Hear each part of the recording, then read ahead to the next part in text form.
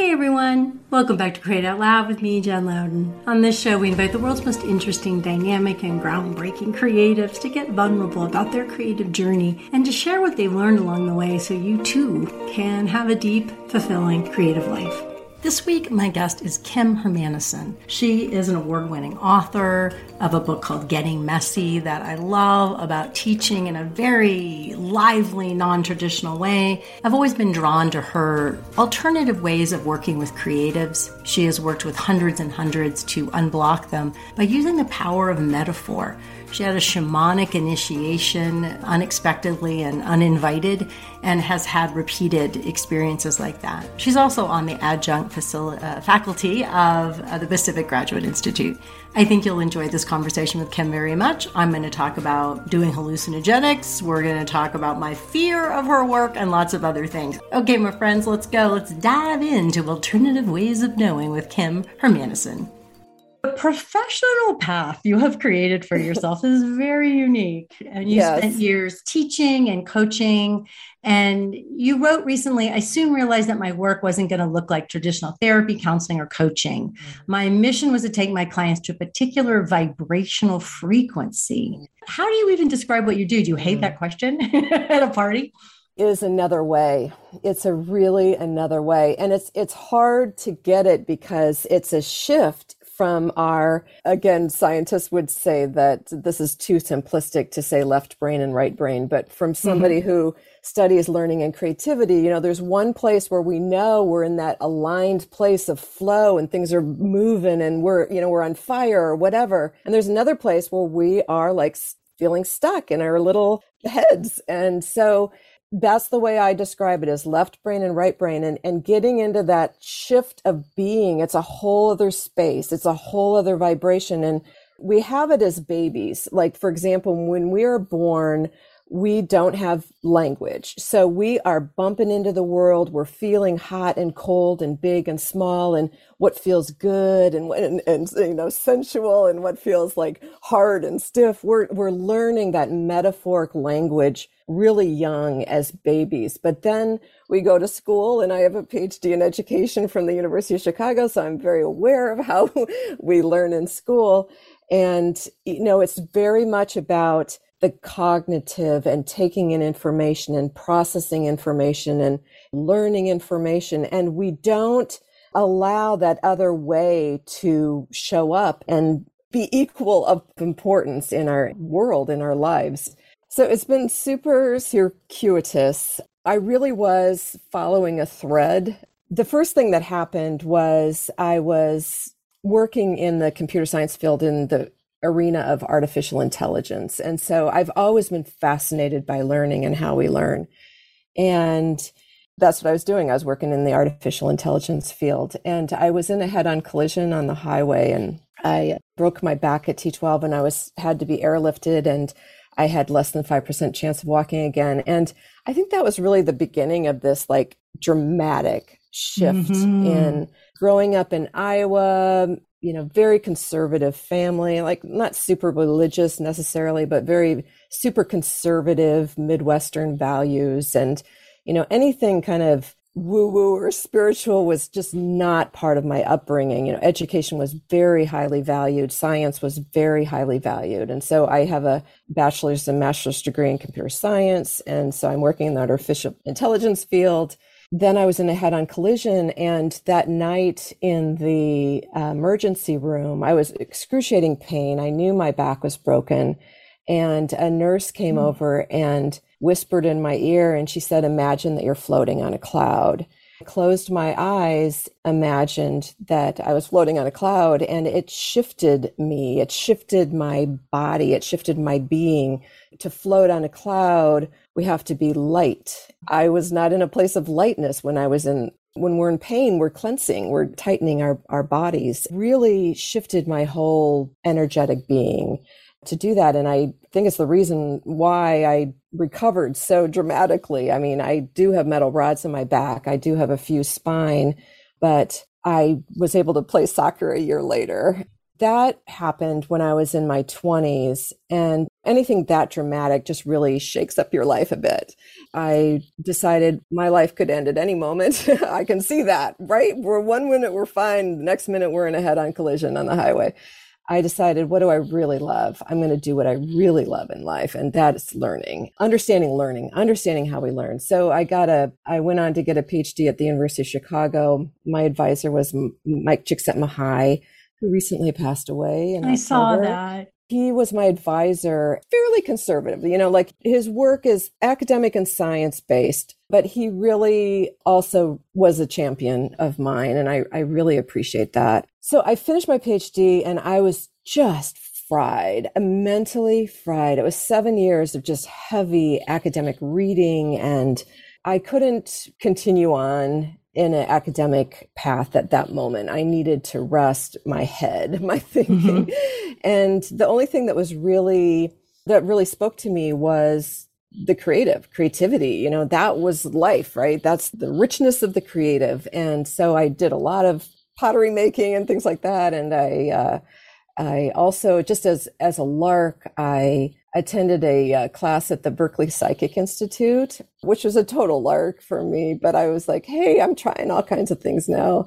That was really interesting for me because what I noticed was that I wasn't predicting people's futures. I was dropping below the surface to metaphor, and this sort of, I could see people stuck in mud, or I could see people trying to open a window that was never going to open, or it was all metaphor that I was reading. And so I did that for a while, and I taught at UC Berkeley in their teacher credentialing program. And then I moved up to Montana and was a hippie for a while and lived in a teepee. And I was yearning to teach, so I came back to the Bay Area, and that's really when my work started. At one point, I was interviewing for a teaching position at Meridian University, which is a graduate school of psychology, and the president of the school asked me what I would like to teach in his program, and the word metaphor was spoken through me. I didn't say it. Something else was speaking, and I didn't know anything about metaphor or a study of metaphor or how it related to learning or how it related to psychology. And he said, great, we'll call it the psychology of metaphor.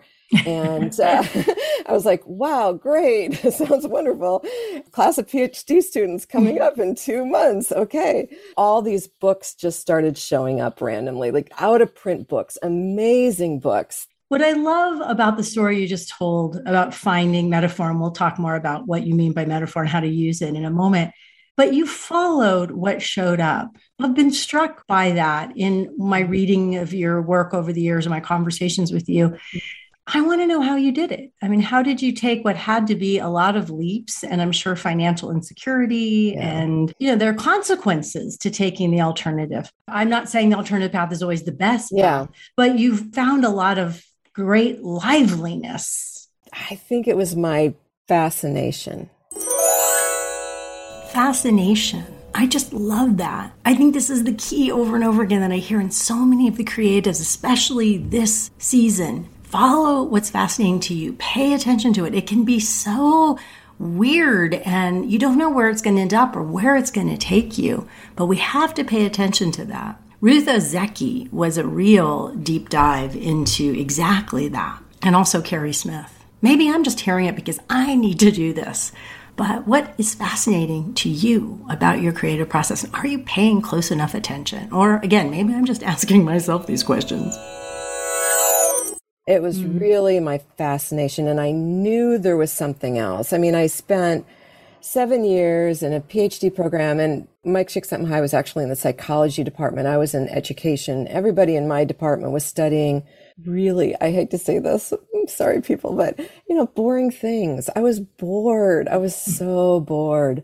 And so I had to go outside of the department to somebody who was doing something unique and different and, as much life as I could find. At the time that I actually asked Mike to be my advisor, my father had just passed away too. And so I was really in that place of, I can't do anything boring. I can't do anything deadening. I can't do anything that doesn't feel alive. I'm going to devote my life to as much life and as much creativity as possible. Maybe that is seeing seeing somebody you love that I'm so close to pass away so young, I think, life is so short. I'm going to live my life just maximizing the creative and maximizing the richness and maximizing the depth and maximizing the beauty. And so to go back to metaphor, I think metaphor is the answer to this question. How do we enter the realm of non-ordinary intelligence to unlock creative genius and inspire breakthroughs? So this is this whole shift in this other way of knowing, this other way of being. Our culture is so much into the left hemisphere, our analyzing, our thinking. As babies, we have this other way, this very aesthetic oriented body way, this feeling sense. We feel our way through the world. And we still do that as adults. If we resort to metaphor when we don't understand something, we know when we're going through something that we don't know how to handle, we're feeling our way. We don't know in our heads how to navigate it. So we're feeling our way. That's metaphor, to feel our way. Like, I feel like I'm on fire now. I feel like I'm stuck now. That feels like a wall over there. That feels really opening over there. We have that language. We have that way of knowing, but it's buried and we don't really give it a lot of credence because we think what we think is so important. There's this whole other way of knowing that we were born with, but we're just schooled out of it. And again, I have a PhD in education, so I can criticize the school system because I know that. And there's a lot of schools that are doing things differently now and know that. So I teach in the field of depth psychology. So depth psychology is often the study of dreams. Art therapy is in that field. So anything working with image or art would be psychology oriented. But what's amazing is just working with imagery will not shift us into this other way of knowing, this other sensory, aesthetic, right brain, right hemisphere way of knowing. And metaphor is the thing that makes that shift. It is, because metaphor is not only an image, but it's a feeling sense. When somebody says, I feel like everything's crashing down on me, we can see an image of, oh, everything's crashing down, but we can imagine what it feels like to have everything crashing down on us too. I was thinking about this the other day, like if we have to have a difficult conversation with somebody and say we can't do something or whatever, speaking in metaphor is very helpful because it allows the other person to feel what we're saying. We're not just coming from a place of cognition. We're bringing this other deeper way of knowing into the conversation and allowing them to feel it. It's very much about very aesthetic, very much into feeling. And that's what brings us into this other arena and takes us out of the thinking mind.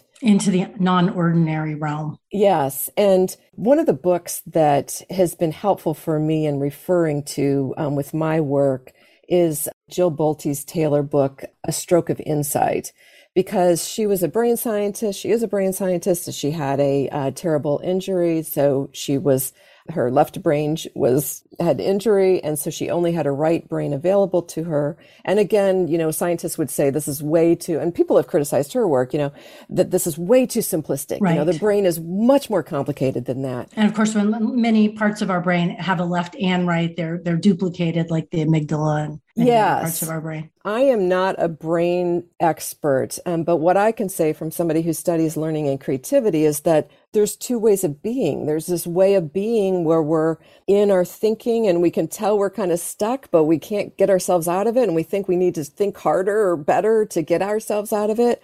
And there's this other way of being where we're just allowing something else to move through us and take us and show us. That's the right brain. And I love her book because it shows how when we let ourselves go beyond our left hemisphere thinking mind, something else opens up that is mystical. It's divine. Again, I grew up in a very conservative family in Iowa, just not into the sort of hippie, new age stuff at all. But my academic background allows me to be able to speak about this and say, hey, this isn't just woo-woo hippie stuff here. We have this other way of knowing that we dismiss, that connects us with the divine, which allows us to move into something more intelligence than ourselves, that allow, and to me, that's the creative. We can think our creativity is just coming from our small little, selves. I am somebody who believes that the creative is bigger than us and life wants to move us. Yeah. And we're moved by the creative. We're moved by greatest artists and writers often say that this wasn't me that wrote this book, or this wasn't me that did this art piece. There's something bigger than us that wants to move us into the creative, wants to move us into creative expression. And we need to let go of our thinking so that we can open that up. So wanted to ask you, when you talk about the something else or the divine, or that we're brilliant when we align with something greater than ourselves, what is that something? And what if we're not someone who believes in something in God or the divine? So can you say more about that? I mean, I know one of the things you've written is research has scientifically proven the existence of the intelligent field. I don't know what's out there as far as science goes with the field. I know like Rupert Sheldrake and other scientists have studied that. The piece of research that I'm most interested in is those people that are studying what they call the heart field. There's an institute called HeartMath, that the heart is actually an intelligent organ and it has a field of knowing. The HeartMath stuff that Kim is referring to is called the HeartMath Institute. You can Google it. They've done some really interesting research about how the neurons in your heart, which do not function as a second brain, but do send critically important information from your heart to your cranium brain, if you would, knowing that you can calm that information, you can change it, and it affects other processes, including your creativity. I think that's pretty straightforward, and you can count on that science. That goes back to the solo episode I did about making it safe, that we have to make a practice of working with our nervous system as creatives to stay out of fight, flight, freeze, or fawn. We have to keep paying attention to that because it's not going to be at the level of our conscious awareness. And just to be really straightforward and simple, when we're doing that, when we're calming our nervous system, of course we're going to open to other ways of thinking, sensing, and feeling that Kim's about to talk about. Metaphor is the language of the heart. For speaking to that deeper part of ourselves. Even if you weren't spiritually inclined, you would admit there's deeper things happening within us, right? I mean, we have dreams, we have, visions, we have insights. There's something else happening besides what we think at any given time. Don't even need to go into the fact that this can take us into amazing shamanic dimensions to go with metaphor, but even just, I'm thinking of the poet Stanley Kunitz wrote at one time, the greatest poet, I can't remember how he said it, but they grapple with one primary image their whole lives, and it's often something from childhood, like Evie White's Spiderweb, Charlotte Webb. For me, growing up in Iowa, farming community is very much about farming and fields and earth and soil. And that kind of depth and richness has nourished me my whole entire life. It's the source of my work. It's the source of my fascination. It's the source of my love. And I think that images and metaphor are speaking to us, whether we believe in something beyond ourselves or not. A friend grew up in England on the coast, ocean waves, very important to her. Another grew up in Mexico and the markets, so those images are working us at this other place of our being. And there's so much wisdom there, and there's so much guidance there for us, whether or not we believe there's actually a greater intelligence moving us. We can suspend our disbelief and say, let's experiment with metaphor. So how would we do that? And why would we do it? You've really given us a case for why, which is to unlock our creative genius. But can you give us an example of what has happened? I know you've worked with many, many people around this. I'm going to talk about somebody that I just worked with yesterday. She is an amazing, amazing, amazing painter. Her work is deeply sensuous. Grew up in a family that was very Catholic. She went to boarding schools with nuns that would beat her if, she liked a boy, things like that. When she works with me, she's able to feel what her work wants. She's able to feel that space. Even yesterday when we worked together, like her work wants bigger space. That wasn't literal. That's a metaphor. What does that mean for her that her work wants bigger space? And she's realizing, oh yeah, I'm still feeling afraid that I can't really do this. Can't really express this sensuality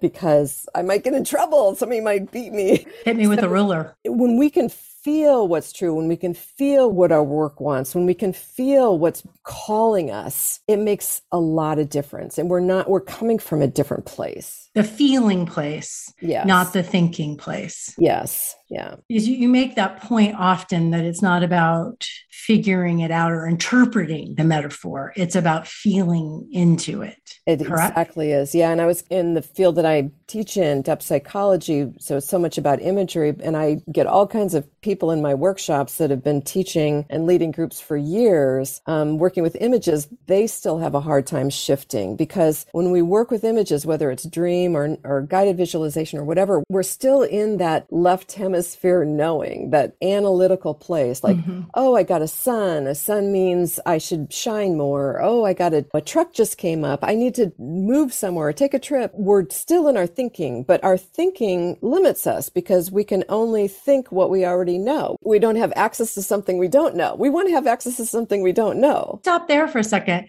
We have to have access to something we don't know, because that's what I think really draws me to your work and your work about teaching. Because some of the things that you wrote in the Getting Messy book is being a learner is what allows creative insight to happen. The more we separate ourselves from the messy business of learning, the more we lose heart for our work. We start to forget that we feel most alive when we're simply offering ourselves, our knowledge, our passion, our interests. So this is a theme of your work for all of these years. It has been. That I really resonate with. It does feel so alive, but it also feels really scary. And doesn't feel scary to you. Tell me where the scariness is for you. I think because I have some pretty strong learning, what do we call them now? Differences. We used to call them disabilities. I am so afraid of all of the mistakes that I made before. I didn't learn until I was almost done with college that I had the differences in my brain, that I have a lot of fear of not doing it right. Yeah. Keeping things tidy, if you will, of like, oh yeah, there's something really rich there. Oh God.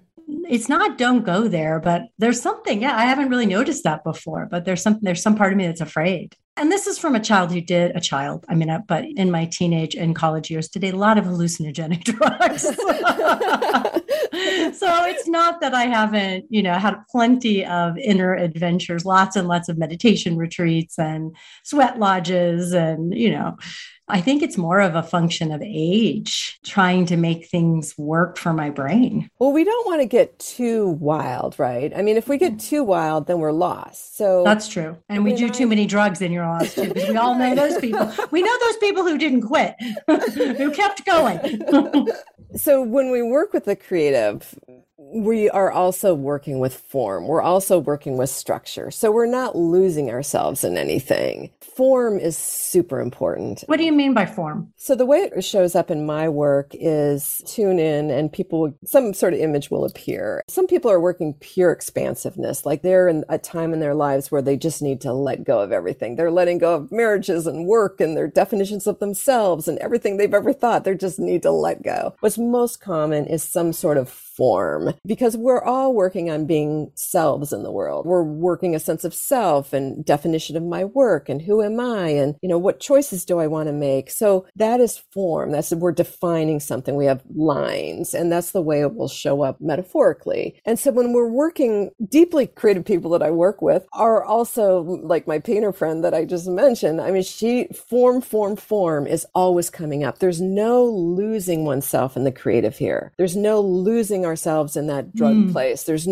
we're always working form. We're working structure. We're working lines. But it's important where those lines are, where that definition is. So for example, size shows up. When large form appears, it often means, so we have structure, we have lines, we have good definition, but we want to allow more spaciousness. We want to give ourselves more space. We want to give our work more space. Sometimes size shows up as smaller. So I'm still working form, but I want to be smaller in my life right now. I have too many clients. I have too many responsibilities. I have too many obligations. I have involved in too many people's business, and I just need to get back to my own business. This work of metaphor and the creative that I work with, the deep creative, we are never losing ourselves unless we're in a place where we are, what's showing up is let go right now. Just let go. Again, as far as that fear place, it does show up when people, I wanted to press you a little bit to see what you had to say about that. But fear does show up because we have sort of the thought that we might lose ourselves. There's no losing oneself here. I love that. That's a beautiful distinction. I realize that we've done this sort of deep dive and we should really pull back and help the listener perhaps have some idea of how they can work this way without you. Although, of course, they could hire you and work with you in a wonderful way as well.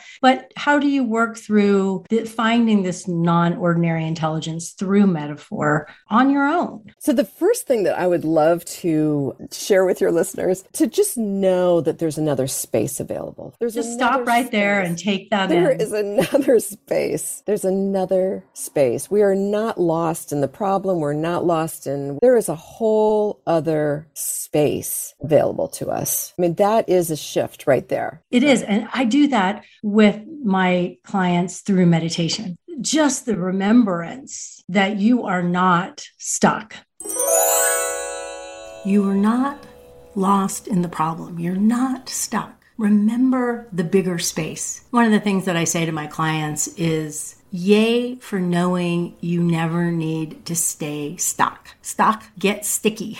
Stuck keeps you stuck in its story that you're stuck because you refuse to believe you could do something about it. So what Kim just said, I hope you can feel that shift in you and make a note of it. Share it with someone. Hold on to it. It's gold. There's a whole other space. Okay, so that's beautiful. Right there, everybody take that in. That is so important. It's so important. There's a whole other space. And then the other thing that anyone can do is just start paying attention to your language and how you feel. I mean, we'll be in conversations with friends. We'll speak metaphorically. Oh, something's hanging over my head now, or I really need to let go. That's all metaphor. Paying attention to those ways that we're speaking is going to give us a really good idea of what's going on. And metaphor therapy and metaphor and coaching has become very popular because it really helps us know what's going on under the surface, in ways that we can't think our way there. They just come through. The other thing that I love, and I have a YouTube video about this, is writing a fairy tale. I mean, that's a super simple way. It seems very childlike. When we write the words once upon a time, a long time ago, we're taking ourselves into that other space, into that imaginal space, and just allow, once you write those words, don't push it. Don't think it. Don't write it from that place. Allow some sort of feeling to show up or some sort of inner image to show up. And then just start writing. I think the example I gave in the video on YouTube was, like, oh, I see a path. And the path looks like it's leading somewhere, but I'm not quite on the path. Seeing and feeling like imagery and feeling into that image. And then another thing is just start noticing the aesthetic quality of the world and of our lives. I mean, we walk around in our heads and our thinking, our world is so beautifully sensuous and our lives are so beautifully sensuous. And there is sort of maybe that cultural thing like sensuality is not okay. Or maybe nowadays it's more productivity is God. In my listeners' world, I imagine we've lost some of that puritanical sensuality is bad, but we've replaced it with productivity is good. Which is true. The Puritans were all about productivity too. Productivity is a great thing. However, it can strip the life out of you. Exactly. A pear tree wouldn't push itself to produce fruit in the middle of winter. Timing, we have seasons, we have ways of being. We want to follow that deeper. That's so hard for me. Oh, that's so hard for me. But you're right. It's absolutely true. And when you push it, you often end up in a really burnout place. I really got that after 7 years of a PhD program. I was really burned out for at least, it took me years to kind of recover from that. Some other ways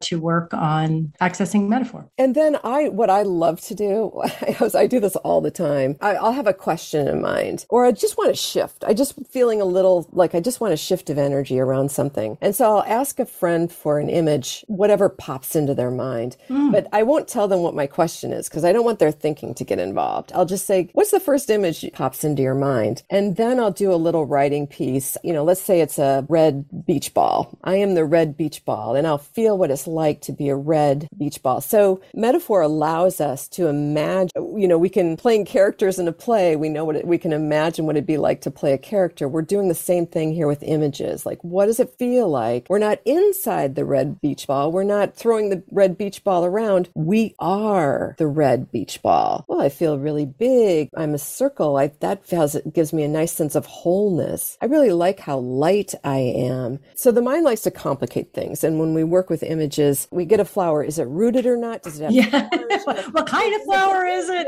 It was like, there's a house. Okay, the house has windows and doors. The doors are leading somewhere. So, we'll immediately go into the story place with an image. Yes. But what takes us into this other way of knowing is just feeling like if we get a door, it's simply a door. It's not going anywhere. What does a door feel like? It's square. It has a nice firmness to it. It's very clear and defined. There's no sort of wigginess of edges here. So we want to go into the 2 or 3 primary qualities of whatever image you're working with.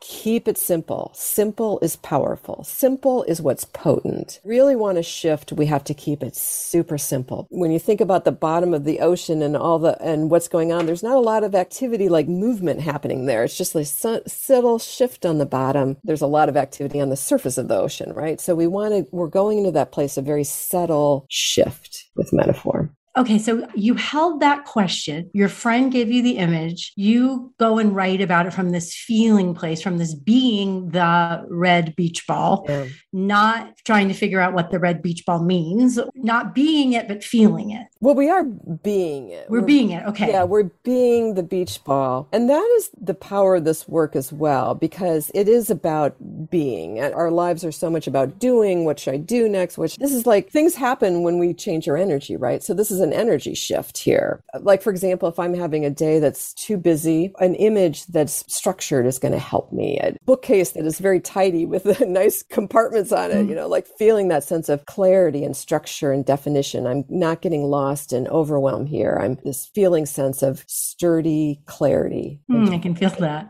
Now, do you then go, after you've done the writing of being the image and keeping it simple, because simple is potent, love that. Then do you go back to the question and see how it relates as a way to work with the question? I mean, finish that loop for me. The example I gave was the red beach ball. Let's say, this beach ball is fairly big. Beach balls are big. So I have a nice sense of size here and circle shape. So I'm not the only one in this world who's worked with this kind of primary imagery. There's an anthropologist, she's passed away, Angeles Arion had. Oh, Angie Arion. Yeah. I loved her. She was very important to me. Yes. Oh, really? Yeah, she's amazing work. She studied the 5 primary simple shapes, so there's the cross, there's the circle, there's the triangle, there's the square, and there's a spiral, I think, are the 5 that she's studied. For me, crosses don't come up very often in my work, but circle and square all the time. Spiral occasionally, triangle occasionally. But anyway, so here we have circle shape. Circle shape is very much about individuation, a sense of wholeness, a sense of I have everything I need. So many of us look outside of ourselves, including myself, look outside ourselves for validation or what do other people think? The circle shows us, no, you got everything you need. It brings me back to a sense of self, circle does. So that image of red beach ball just brought me back to myself, sense of wholeness and ownership. And then you connect that to so maybe your question was, how do I finish this next section of my book? Yeah. Oh, circle, wholeness. I have what I need. Let me look inside and maybe in that case, you had found yourself, I'm making this up entirely clearly, that you were scrambling for more sources or you were going back to doing more research and you're like, oh, let me tune into what I have here inside of me in wholeness. Yeah, it's a shift of energy. It's a shift of being. A shift of energy more than a figuring it out. That's what you're telling me. Yeah, and more than, it'll give you an answer, but it'll give you, metaphor works in that kind of slippery way, right? It's not direct. And so it'll give you the answer in an indirect way. I mean, one of the things that I've been going through this year, I mentioned in the email to you, my mother was sick for a long time and passed away. And not for a long time, but a few months that we were with her before she passed. And I needed to find myself and get back to myself in the middle of that experience. Often circle energy or circle shape would show up for me when I was there because I wanted to be with her in a whole way, but I couldn't lose myself either, if that makes sense. So often I would ask friends while I was going through that with my mom, give me an image because I'm in pain right now, or I'm hurting, or I want to help her. And it's like, no, honey, you're okay. Sense of self, get back to self. Everything's here. Anything else you want us to know about working with metaphor on our own? I think the biggest thing is what I said at the beginning is like, there's just know that there's another way. Know that there's another answer. There's a third space. There's a third way. Beautiful. I love to ask this last question of all of my guests. What would you like to learn next? One thing that I'm toying with is that I have had a haunting around music in my life. I've pushed it away because it doesn't make any sense. Not a great musician. I'm not a great singer. It doesn't make any sense, right? I'm doing great work. I love my work. I'm helping people. It doesn't make any sense to pursue music, but it's haunting me and it's haunted me for years. That's one thing. And then I think the other thing about learning is just learning to be more myself. View myself as very nerdy. I don't fit very many places. Owning that more and saying, okay, I'm going to just be me. I'm going to love my quirks. It's okay that I don't fit, kind of thing. I feel that very much so. I led my first in-person event at the end of October 2021, and it was so great to be with lots of people like ourselves. And one of my longtime student clients was there. I know how nerdy she is. She's an extraordinary nerd. And at one point she said something in the circle about, Amy said, you might have noticed I'm a nerd about this. And when she was done speaking, I said, about this. Right. I made some joke, and she called her husband that night and told him, and she said he laughed for 2 minutes straight. And as we age, may we have more and more space to be the metaphor we are. Be fully ourselves in all our nerdiness and all our quirks. Thank you so much, Kim. This was a really rich conversation for me. I can feel lots of energy shifts, and I'm very grateful for your work. Oh, thank you so much. What an interesting brain.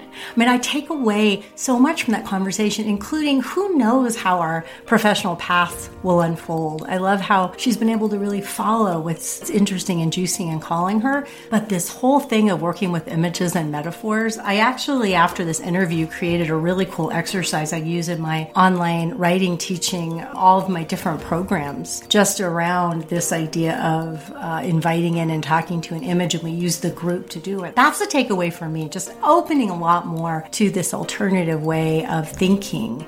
Not even of thinking, but of relating to the world and to my imagination. What's your takeaway? I want you to get something practical you can use. And here's what I always say. Can you text a friend with an idea that you got from this episode? Maybe even share the episode from wherever you've listened to your podcasts. Or click on over to jenniferlouden.com. Right at the top, you can click on podcasts. You'll find the episode. You can share it there with fantastic show notes and wonderful links. And next week, I have the wonderful, the brilliant Pamela Slim, and she's going to be talking about the ideas in her new book, The Widest Net, for how to get the word out about your work in ways that you have never thought about, that are so human-centered. It's not about building an empire. It's about building your ecosystems. I have got her book open and next to me. I'm trying out so many good ideas. They're small, they're practical, they're beautiful. They're about connection, and they're about allowing yourself to be seen in ways that feel safe and doable. I cannot wait to share this episode with you. You will love her so much. Hope you're subscribed. Hope you're sharing this podcast. And most of all, I hope this week you will create out loud. See you next week.